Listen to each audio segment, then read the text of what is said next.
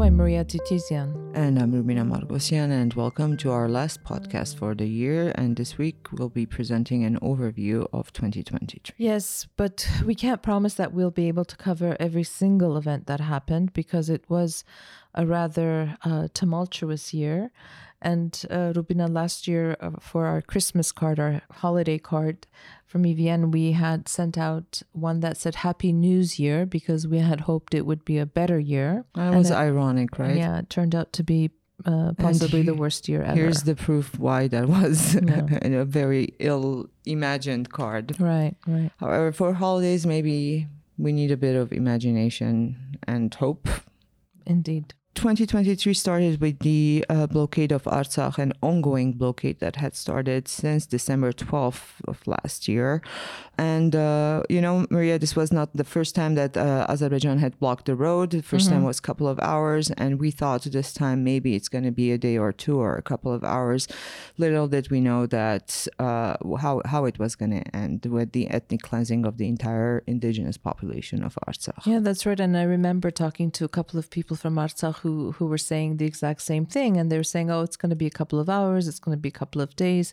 And it ended up being a 10-month-long blockade. Now, coming back to what we're trying to do here today, although the calamity in Artsakh did not leave a lot of room to focus on other issues, a few other major events did take place in 2023, and we will be talking about it.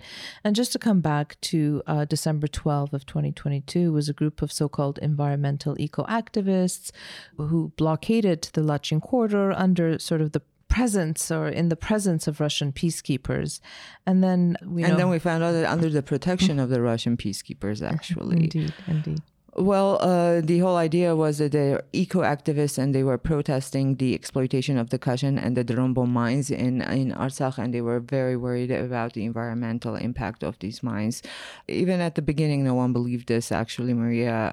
It's like Armenia has been... Well, Armenia actually called for a UN Security Council meeting still in December of 2022. So we entered the year already having had that meeting and having called out these activists as non-activists. There was already proof that some were military, some were government affiliated. There was nowhere environmental about that. And of course, that famous poster by Navart Yerganyan and the incident with the dove was very telling of. Right. And just for those who don't know, an Azerbaijani woman in a fur coat was holding on to a dove and speaking in Azerbaijani, and as she's speaking, she basically strangles the dove, and as she lets it go to fly away, it just drops to the ground, and it sort of became a symbol for everything that happened.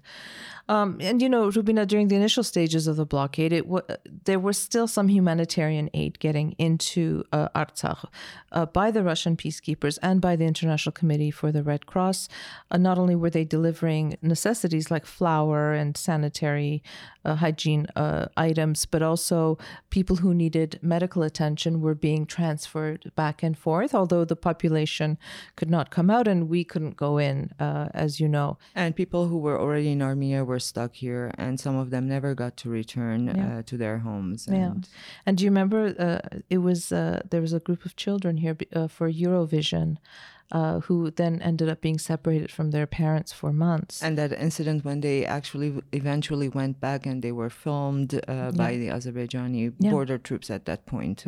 Well, in the initial stages of the blockade, the Aliyev regime made life even harder to bear. They were cutting off gas and electricity supplies, in the dead of winter, constantly targeting farmers who were farming even in the early spring. They couldn't even grow their own food because they kept coming under attack. And in order to monitor the energy crisis and to mitigate the problems, authorities in Artsakh had to resort to rolling blackouts to try to manage the limited resources that they had. And there was heavy reliance on what was retained of the hydropower plants. And then as a result, the Sarsang water reservoir was almost completely depleted. So it was a very, very difficult situation for the 10 months of the blockade. Well, increasingly difficult, and eventually we know how it ended. And also internet was an issue on and off, and a major communication was lost between Armenia and Artsakh for some periods of time at that point, which was very concerning also. Well, just kind of the narratives that were going on around those times where the Zangezur corridor corridor idea, which was Azerbaijan's own interpretation of opening communication routes regarding the, interpretation of the November 9th ceasefire agreement. Was a very hot topic at that point. Very soon we realized that Azerbaijan was offering, in fact, on February 18, after a meeting with Blinken and Pashinyan, President Aliyev said that we're proposing that setting up checkpoints both on the Lachin corridor and the Zangezur corridor. So there was this narrative of building artificial equivalence between the Lachin corridor and the so-called Zangezur corridor that Azerbaijan was demanding for the longest time. And it was kind of in discussion until late summer this year, where it was demanding a corridor to Armenia. Yeah, and this is important because what they were asking was an extraterritorial road with no Armenian control. And you're right, they kept linking it to the Lachin corridor, but now we know that narrative has died down because they did open an alternative road to Nakhichevan, which is Azerbaijan's exclave, through Iran. Then they moved on to other topics, such as calling Armenia Western Azerbaijan. But just getting back to...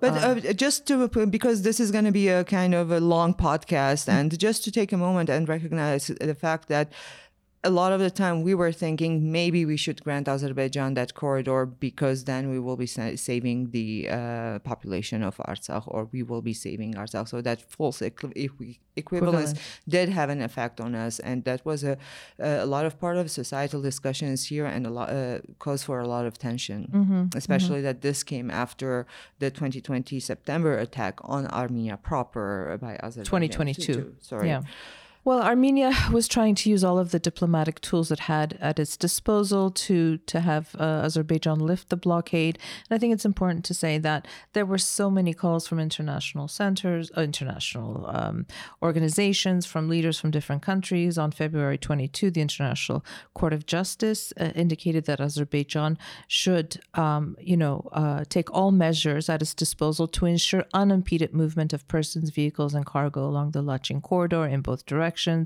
Earlier, the European Court of Human Rights had also sent an urgent notice to the Committee of Ministers of the Council of Europe. And then again in July, I believe, the ICJ again reiterated its call to lift. Its call several times, and this court decision was mentioned in every other statement by world leaders, and it is was supposed to be a binding court decision, which Azerbaijan never adhered to, regardless of how many calls there were. In the meantime, there were ongoing provocations. We're going to concentrate in this first part on Artsakh, but then, of course, there are parallel issues happening between Armenia and Azerbaijan. We'll get to that in a minute. But there are some key moments in that 10-month-long blockade that were important and key turning points. The first, among them was on March 5, when Azerbaijani armed forces attacked a group of police officers of the Artsakh Passport and Visa Department during a shift change in an area that was known as Khaybalu. 3 officers, Armenian officers, were killed as a result of that attack, and 1 officer had sustained a gunshot wound. Azerbaijan had claimed that 2 of its servicemen were killed. Everything has been difficult. Yeah, but these are indications that the circle is being tightening, and indications of what Azerbaijan was planning to do, because just days later, the Azerbaijani ambassador to Germany had just publicly mentioned this idea that a checkpoint is a must now, otherwise the situation is not. So we saw it coming. Well, and that's what happened. The second thing that happened after that was Azerbaijan, as you said, Rubina, installed a checkpoint at the entrance of the Lachin corridor, limiting even more movement through the corridor by installing this checkpoint. On March 30, Azerbaijan's armed forces, in the meantime, had taken over several strategic high grounds in the Lachin region. They had blocked the Goris-Stepanakert highway on the Der-Aravno section. At that point, the only road to reach Artsakh from Armenia remained this new Der-Gornizor road that bypassed the blocked section, which linked. It was a very sort of complex chess game that was taking place. Well, because they were still roads that, not official, like not highways, but they linked Artsakh to Armenia at that point. And there was some kind of communication going back and forth, which were basically taken over by Azerbaijan by March. And on April 23, Azerbaijan installed the checkpoint, controlling the limited amount of supplies that were being transferred to Artsakh, as well as started monitoring the exit and entry of people from Nagorno-Karabakh. Well, an utter and full blockade on June 15, after a group of Azerbaijani border guards, accompanied by the Russian peacekeepers, attempted to advance in the direction of the Hakkari Bridge. This is at the entrance of the Lachin corridor, basically bordering Armenia, in order to plant a flag on the territory of Armenia. The Armenian side was able to prevent them from doing so. However, following the provocation, Azerbaijan banned all humanitarian passenger and cargo transportation through the Lachin corridor, including for the Russian peacekeepers and the International Committee of the And it Red was at Cross. this point that things started to get very, very dark, because now it was under total and complete blockade. And to mitigate the already dire situation, at the time, on June 16, Artsakh State Minister Gurgen Nersesyan said that Artsakh will enact restrictions on fuel supply to individuals. He said public transport will continue to operate. Reports started emerging that shops in Artsakh were running out of, important foodstuffs that were being imported, such as flour, cooking oil, sugar. Artsakh's Minister of Health reported that all non-essential surgeries and checkups were to be put on hold in all hospitals throughout Nagorno-Karabakh. This is where also cafes and restaurants closed. The restrictions were even funerals, no more than 50 people. And at this point, on July 29, an Artsakh citizen, Vakif Khachaturian, was kidnapped by Azerbaijani officers while crossing into Armenia for medical treatment. He was taken from an ICRC car. He was among a group of patients being transferred to Armenia for a heart surgery. He remains in Azerbaijan until now. He's been put on trial. He's been given a verdict. He's been accused of killing Azeris during the First War. This is charges that, not even an Armenian side or a lawyer by his choice is involved in this case. So basically, he is at the mercy of the Azerbaijani government, and not him. Several others are still there. At this point, they were also the football players who were coming to Armenia to continue their education again. And they were kept in Baku for several days. And then released just for walking on the Azerbaijani flag while in Artsakh. Yeah, well, we should remind them what Aliyev did when he went to Stepanakert, but we'll get to that in a minute. In the meantime, in August of 2023, Luis Moreno Ocampo, who's a former prosecutor of the International Criminal Court, published a report saying that the government of Azerbaijan had committed genocide through its blockade of the Armenians in Nagorno-Karabakh. And this became, again, sort of like a lightning rod. And then people started talking about it, because I remember, Rubina, throughout the year in our conversations with, people representing different diplomatic missions from international organizations, whenever we were talking and writing and, trying to raise a red flag about a possible ethnic cleansing, we were told we were overly emotional, that this would never happen, that they wouldn't allow it to happen. And the more we talked about it, the more we were just sort of dismissed. On every level, it was journalists, it was academics, it was international organizations like the Lemkin Institute issuing several alerts. It was Human Rights Watch. It was not just us. There were so many before Ocampo also, and after Ocampo, there were so many alerts and warnings issued and concerns. But then we saw what happened. I'm going to be lost for words a lot during this podcast. We've been lost for words for a long time. Well, the next stage that really, again, there were so many, how many turning points could there be? But there were so many moments throughout the blockade. In September 1, Arayk Harutyunyan, the last elected president of the Republic of Artsakh, resigned. He said that the decision to resign was made 2 days before, following discussions he had with other political actors and with the wider public. So my thought at the time, Rubina, was that in the middle of a blockade, why are you resigning? Why are you leaving the people in such a state of unknowing, of not knowing what could happen?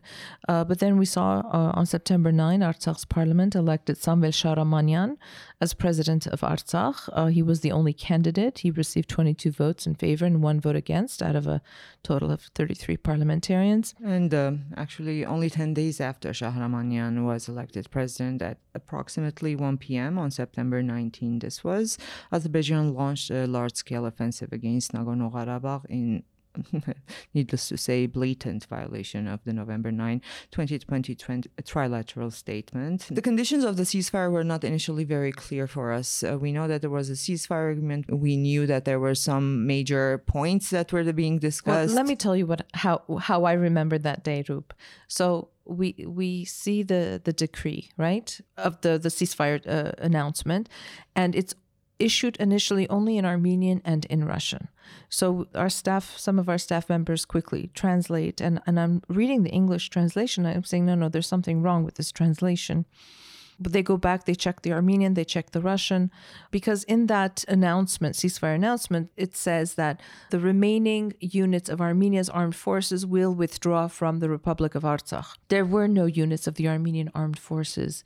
But then, later Shahramanyan later said that he was, that was one of the conditions that was placed on him by the Azerbaijani side, and he had signed it under duress.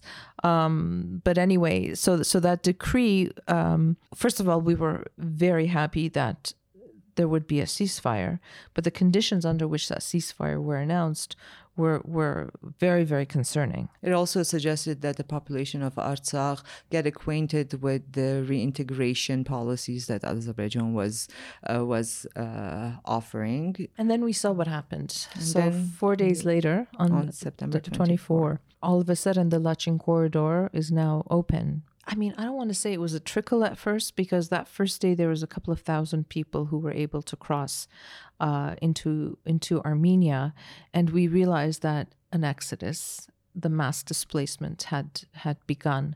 Just to be fair, we're saying that the corridor was open, but the conditions and the duration were not clear. Right. Absolutely. Yeah. So much later, talking to a lot of journalists from Artsakh, talking to people from Artsakh, they were under the impression that the corridor would be open only for a limited amount of time and could be closed at any given point. So it was not that the blockade was lifted. It was kind of the narrative was that it has been opened for evacuation, even though that's never what they called it. Exactly. So yes, you're right. The first day, I was checking just now a little bit. The first day, it was by 10 p.m. It was 1,050 people had crossed into Armenia. I remember that number as well. But then what happened the following day was, I think I will never forget that day. I think there are many days I won't forget, but that day was just, it was apocalyptic. A fuel depot that had stored 42,000 liters of fuel exploded.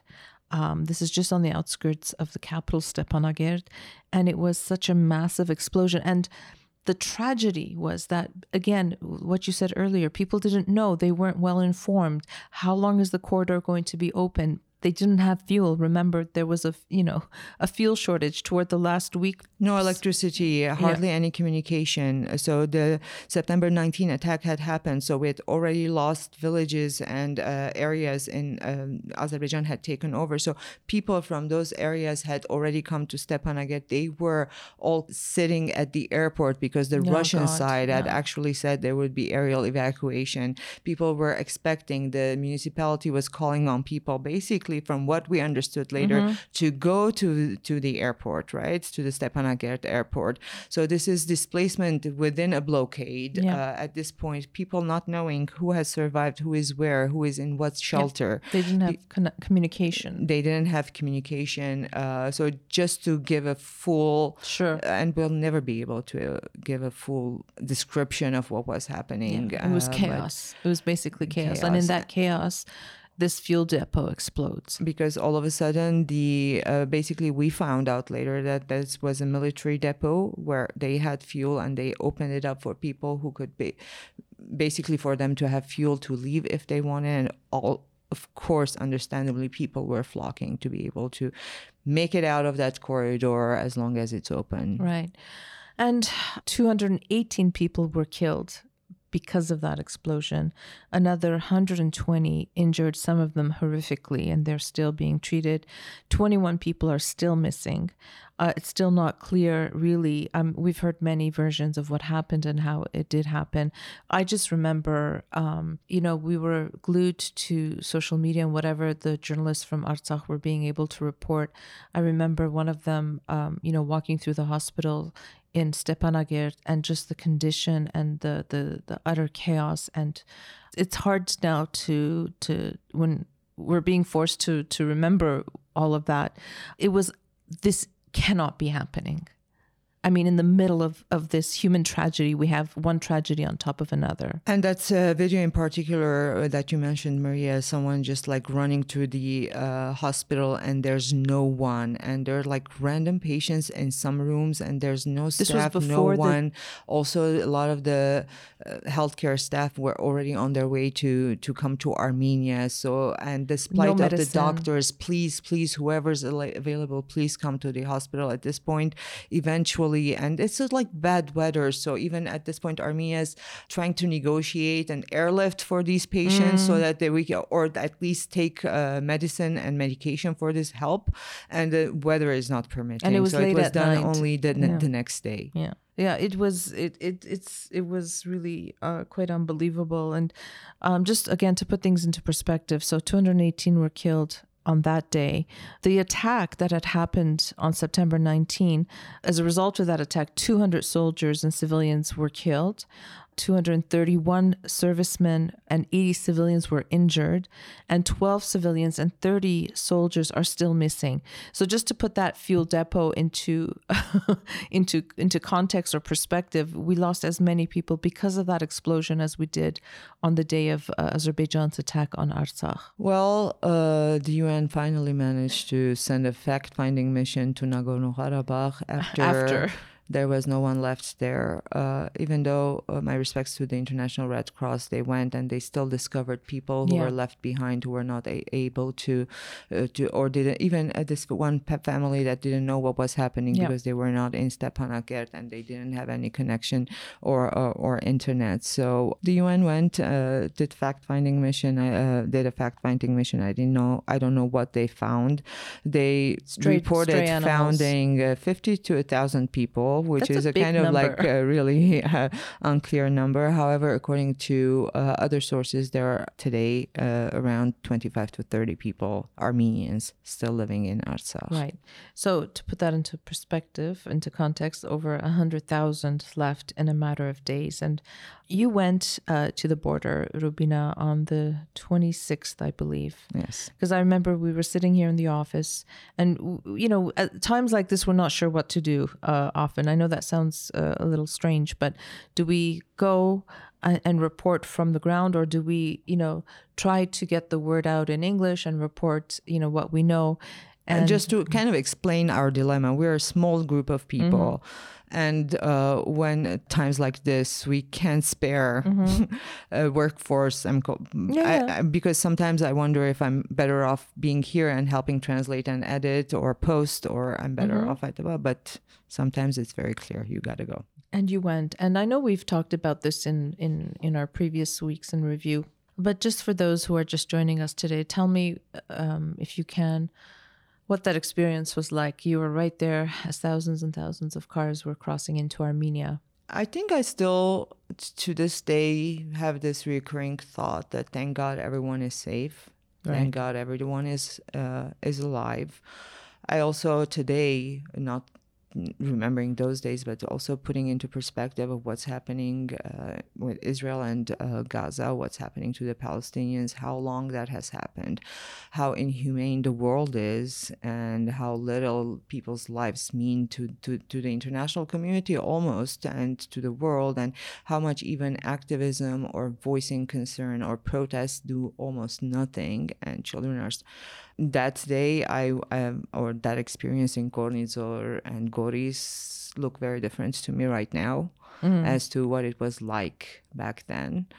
Back then, I'm like, I kind of wrote about this, I think, in that letter because I couldn't do a stand-up. It felt so weird to be standing there, and while these people are coming, kind of reporting, speaking on their behalf, it really felt weird. And this is kind of like being an Armenian. If I was not an Armenian, I could have maybe done it. Or it was the sense that they didn't know if they had survived yet or not. They were still in the ordeal, Maria. It was very fast. And I said this before, these people crossed over basically completely to an unknown circumstance. They're not coming to a strange country. They're not coming to a strange place. There's some sense of home and familiarity here.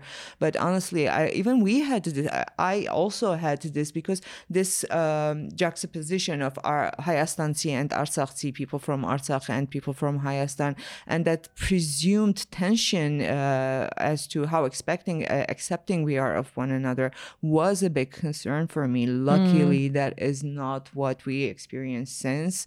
That is not what people from Artsakh are saying. Sometimes they say this is our home too. I see like these posts or articles or interviews, and kind of like that's the small relief that I feel after that experience, where I'm like, yeah, they're coming. We're asking them to choose where they're gonna live and how they're gonna, where they're gonna organize their lives. They don't know at this point if they're going back or not, and we basically ask them to organize their lives. We help them organize their lives. So anyway, I can talk about this a lot until something meaningful comes out of my mouth. But what I was thinking and feeling back then and now are drastically different. Well, to say that it was a harrowing experience, it continues to be that way, especially for the displaced and ethnically cleansed Armenians who are now dispersed throughout the Republic. Some keep moving from place to place. They can't figure out, they're large families, and, some have come from villages where farming is all they know, and they're looking for similar places to reside. Others are in Yerevan and trying to figure out, life and work, and it's being suspended and not really knowing and having that hope of being able to go back again. So 6,500 people from Artsakh have left Armenia from, this is the official number that we know. At the beginning, we didn't know what kind of status they were going to receive in Armenia. This was a big part of the conversation. We, as a media organization, to know what words to use, we were trying to figure out, they're internally displaced, they're not, are they refugees? What was going to be their status? Or they did have Armenian passports, where these passports by default make them citizens of Armenia here, give them the same rights to vote, for example, in Armenia. Eventually they were given the option of having a refugee status or applying for an Armenian citizenship, which would be granted. So we don't have the numbers right now as to how many people from Artsakh have opted to receive the Armenian citizenship and how many have the refugee status.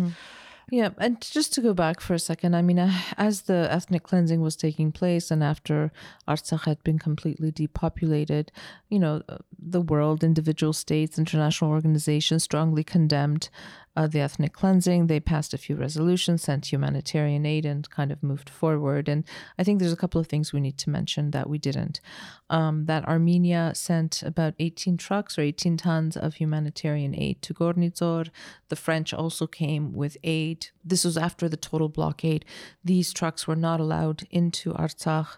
And it was the most absurd situation. We have everything not everything, but at least a portion of what the population needs right at the border, and it wasn't let in. And at that time, I think it's important to mention that, Samantha Power was here, Yuri Kim, who's Assistant Secretary of State, who before Gorny Dzor, who in front of Congress before she came said that, ethnic cleansing was a red line for them.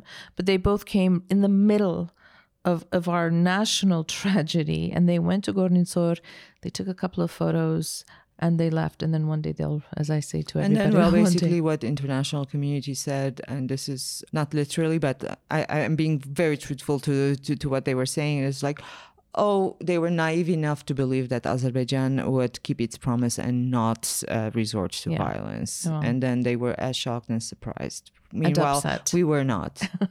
Well, I think in that context, it's important to discuss what happens to the Russian peacekeeping contingent. Again, after the November 9, 2020 ceasefire statement, it was agreed that Russian peacekeepers would be deployed for a period of 5 years, after which time, if the sides agreed, they would remain for another 5 years. Well, there are no Armenians left to protect, and I'm saying this with quotation marks on my fingers. But they're reporting quite regularly saying there were no ceasefire violations. So they continue to remain in Artsakh.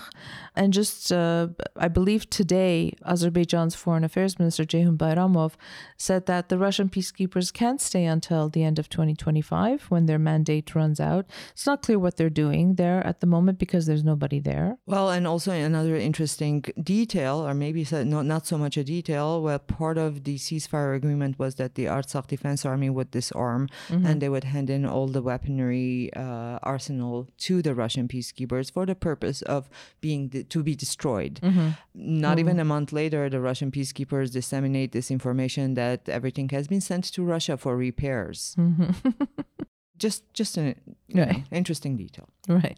And another thing with respect to what was happening with the blockade in 2022, in December 20, even starting then, right after a week after the blockade, the UN Security Council, upon Armenia's request, discussed the blockade. A number of countries directly called out Azerbaijan, demanding its immediate reopening. And then this year, on August 16 and again on September 21, UN Security Council met. No resolutions were passed, and if I'm not mistaken, and please nobody kill me, I think the US blocked any resolution to that the council could have passed. But then again, we had the ICJ ruling that was supposedly binding. And of course, Baku and Aliyev did not adhere to those rulings. Also, the situation on Armenia's border with Azerbaijan has not been calm throughout the year. There were several incidents and several deaths, military deaths, that we need to also mention. Sure. I mean, it started in April, on April 1. What happened after the ceasefire agreement was a number of villages, including Aravno, were handed over to the Azerbaijani side, and a new corridor was being built. So there was a change of the roads. And before the change, Armenia and Azerbaijan had agreed that border guards of the two countries were to be deployed on both sides of the border along that section. And due to misinterpretations of maps during that deployment, Azerbaijani units, well, this is their side of the story, advanced into Armenian territory about 100 to 300 meters in 5 different areas without waiting for any kind of prearranged adjustments. And they started to position themselves and carried out engineering works. So now there's a lot of dispute, and because the road has not been delimited, Azerbaijan was using this throughout the year to constantly, try to push into Armenia proper. On April 11, they opened fire at Armenian servicemen in Syunik region's Der village. There was some skirmishes that took place. Then on April 20 again. So, and it was always in different directions, right? It was in Kagharkunik, it was in Syunik. There was on April 20. For about 3 hours, Azerbaijani armed forces shelled Armenian military positions near Verin Shorja. This is in the Kagharkunik region. They also targeted Armenian units that were working on sort of fortifications. They fired toward the Sotk gold mine, again in Kagharkunik, resulting in the evacuation of employees. Maybe we also need to go back also to 2022 with the Jermuk incidents, incursions. Here, this whole demarcation and demilitation process. There's a working group on both sides from Armenia and Azerbaijan on the level of deputy prime ministers, from Armenia at least, and working on this supposedly. What Russia has been saying all this time is saying, I've got the maps, you can't do without me. And this has been part of the narrative with all of this. And why we're going to go into Armenia's foreign policy shift or talk about it pretty soon. It's coming. We can't avoid talking about the year without that.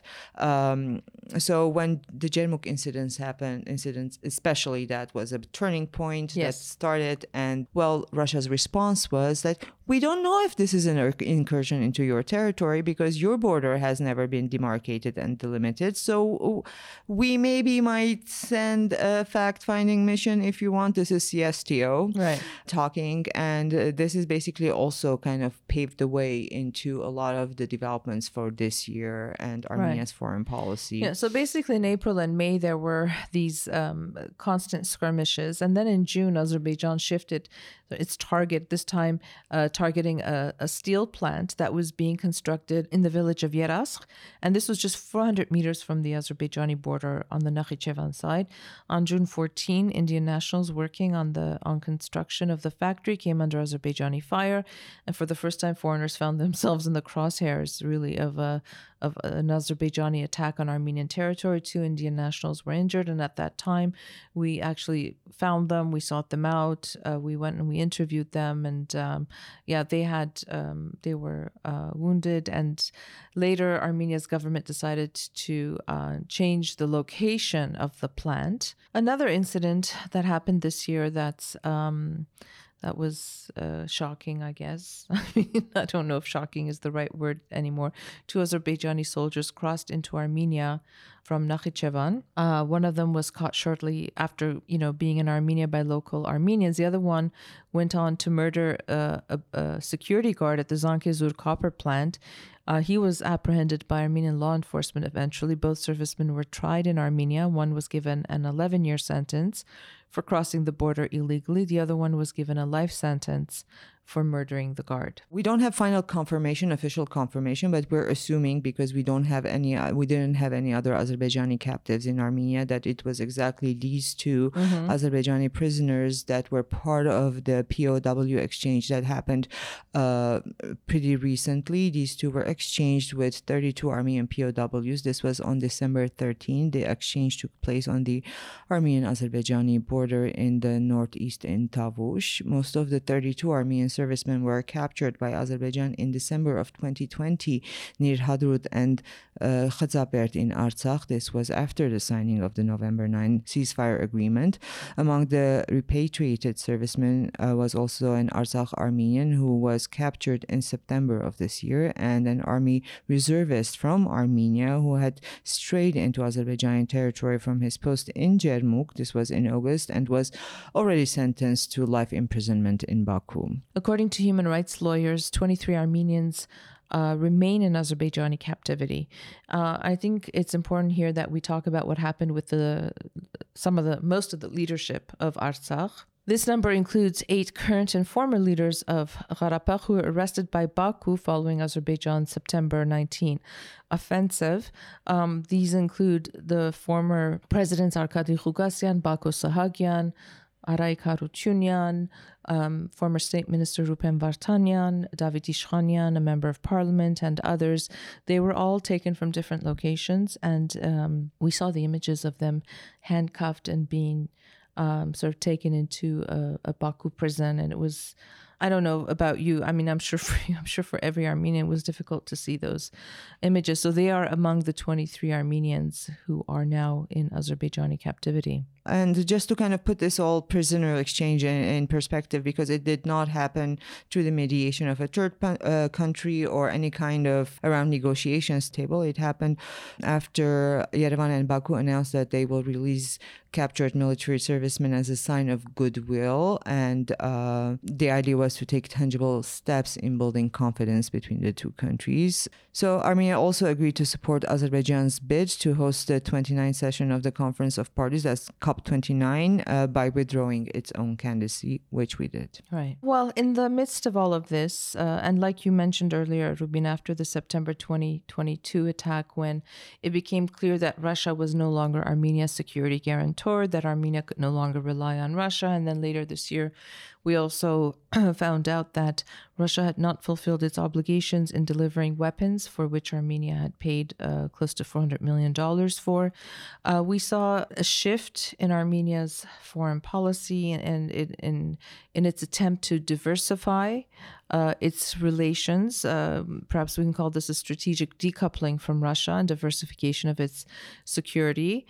And so what we we have seen is Armenia sort of snubbing Russia at the different platforms where they coexist. And this includes the Collective Security Treaty Organization, which is a military alliance, the CIS, which is Commonwealth of Independent States, and the not so much, but also the EEU, with the Eurasian Economic Union. So Armenia either did not participate in any of the meetings or participated at a lower level than the highest invited official. So this has kind of been back and forth to an extent. However, the latest news is that Pashinyan recently participated in the CIS meeting in Petersburg. There, he met with President Putin and had an unofficial conversation with Ilham Aliyev. This was Aliyev's and Pashinyan's first face-to-face conversation since the attack in September. On January 1, Armenia will take over the presidency of the Eurasian Economic Union.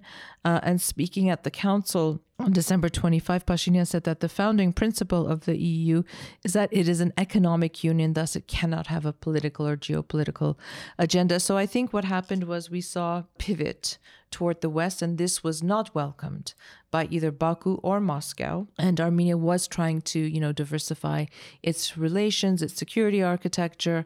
And then at the end of this year, all of a sudden, we saw them sort of, I don't want to say turning around again, but understanding that perhaps they shouldn't have angered the Russians as much as they did. And your friend Maria Zakharova couldn't, make all the comments that she was making. Well, Maria, I'm just going to go back to our latest one of our recent security reports, where it's kind of like security independence. This is what the context that Nerses Kopalian puts it in, is just like not being overly dependent on one, not severing connections or communication, but also having alternatives and a diversified security partners and sources. Sure, it's about not putting all of your eggs in one basket. Yeah. So speaking of which, this year the new baskets. I'm just like, Armenia did this year actually move forward with this plan, because Armenia did acquire arms from India, which was actually a problem for Russia to begin with when Armenia, because they hindered the first transfer of weapons from India. However,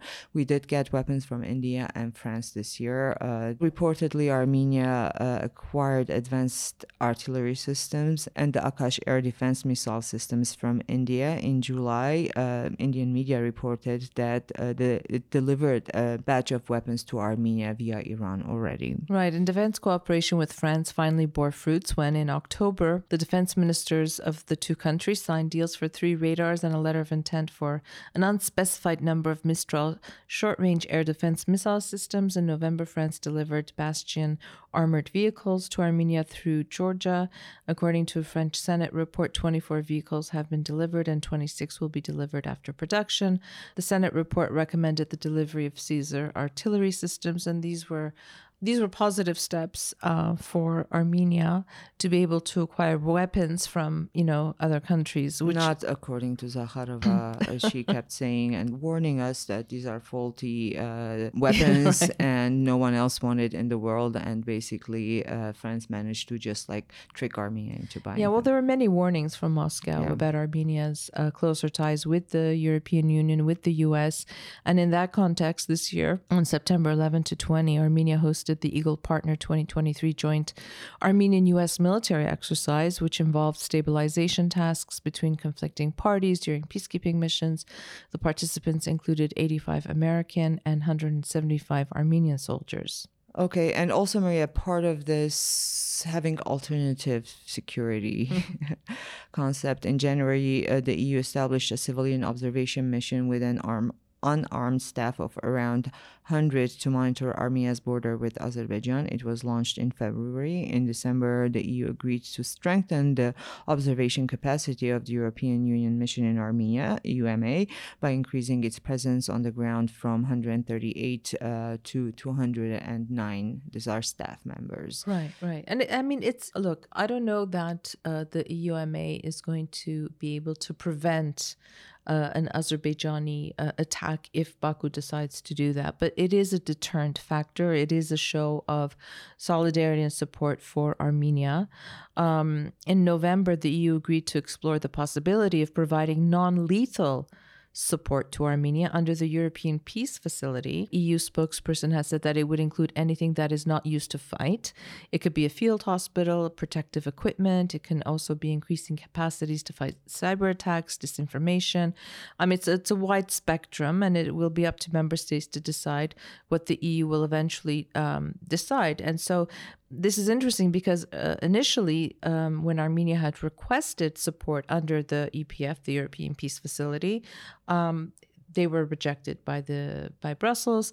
But after the ethnic cleansing and what took place, now there is a good chance that Armenia might receive some deterrence weapons or some deterrence capabilities under the EPF. And also this year, Armenia ratified, speaking of things that angered Russia, ratified the Rome Statute.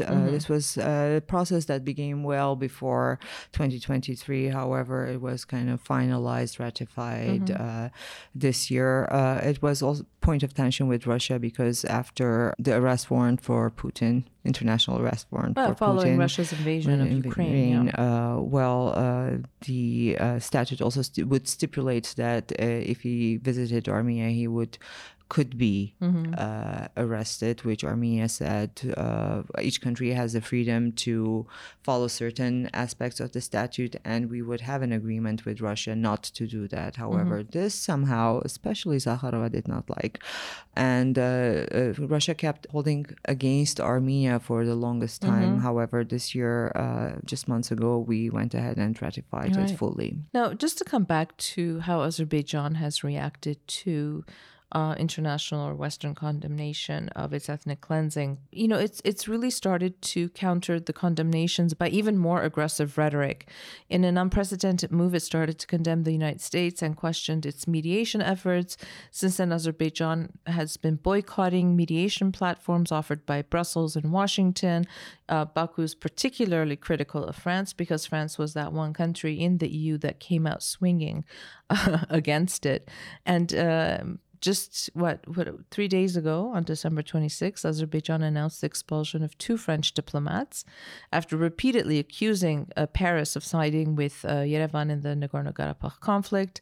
The Azerbaijani Foreign Ministry said it summoned French ambassador Anne Bouillon to express strong protest over the actions of 2 employees. We don't know what those actions are. It's just that they were apparently incompatible with their diplomatic status, and they were ordered to leave the country within 48 hours. And then... and France also expelled 2 members of Azerbaijan diplomatic mission in France. Yeah, well. This is very fresh news. Armenia and Turkey relations, Maria, that's where we're at this point. Well, Turkey has repeatedly said that it will coordinate all its normalization efforts with Armenia, with Azerbaijan. This has been the overarching theme. However, this year, following the deadly earthquake that hit Turkey in the beginning of February, Armenia did send humanitarian aid and rescue forces to Syria and Turkey. 29 rescuers were sent to Syria, 27 to Turkey. Prime Minister Nikol Pashinyan also offered condolences to the Turkish president. Also, Armenian Foreign Affairs Minister Arat Mirzoyan visited Turkey in the aftermath of the earthquake. On February 15, Mirzoyan met his Turkish counterpart, Mevlut Çavuşoğlu, in Ankara. The 2 foreign ministers had closed-door meeting, after which they made statements for the press. And also this year, the Armenian government allocated $390,000 US dollars from its reserve fund to provide humanitarian aid to the earthquake-affected population in Turkey and Syria. And also an ongoing thing, there has been this bridge that is being repaired apparently between Armenia and Turkey to allow for people with citizenship of third countries to be able to go, back and forth. As you know, the border between Armenia and Turkey has been closed for the past 30 years. And 70 years before that. So there's this legend saying that it's the longest closed border on Earth. Well, there you go. Well, it's 1 step forward, 3 steps back with Armenia-Turkey relations. In April, Turkish authorities canceled permission granted to one of Armenia's airlines to fly over their airspace. And this was because, according to their foreign minister, in response to the unveiling of a controversial monument in Yerevan commemorating those involved in an assassination plot against Ottoman Turkish officials who had carried out the Armenian genocide. It was about Nemesis. And so it's at this point, it's not clear. People are always so hopeful hopeful that Armenia-Turkey relations will be resolved. And this year we really didn't see very much. Pashinyan did participate in Turkish President Recep Tayyip Erdogan's inauguration ceremony in June, but they still remain very, very cool relations between the two countries. Well, they're asking Azerbaijan at this point, and as we know, and the Armenia-Azerbaijan peace talks, what we call the Armenia-Azerbaijan peace talks, have not moved forward this year. Negotiations are basically not happening. We don't know if another one is planned in the near future. Well, it's a chain reaction, I think, or it's connectivity. But we did have some new embassies and diplomatic ties, establishing new embassies and diplomatic ties this year. Armenia established diplomatic ties with Saudi Arabia, and Armenia and Hungary acted on the reestablishment of ties, which was agreed in December of 2022 already by mutually appointing ambassadors. Hungary's foreign minister visited Yerevan. Canada opened an embassy in Armenia this year, which we knew was going to happen. Some years we were waiting for it. Yeah, and Armenia-UK launched their strategic dialogue. Armenia and the UK are discussing defense cooperation as part of the strategic dialogue. And so Armenia is being, we're seeing Arad Mirzoyan traveling all over the world.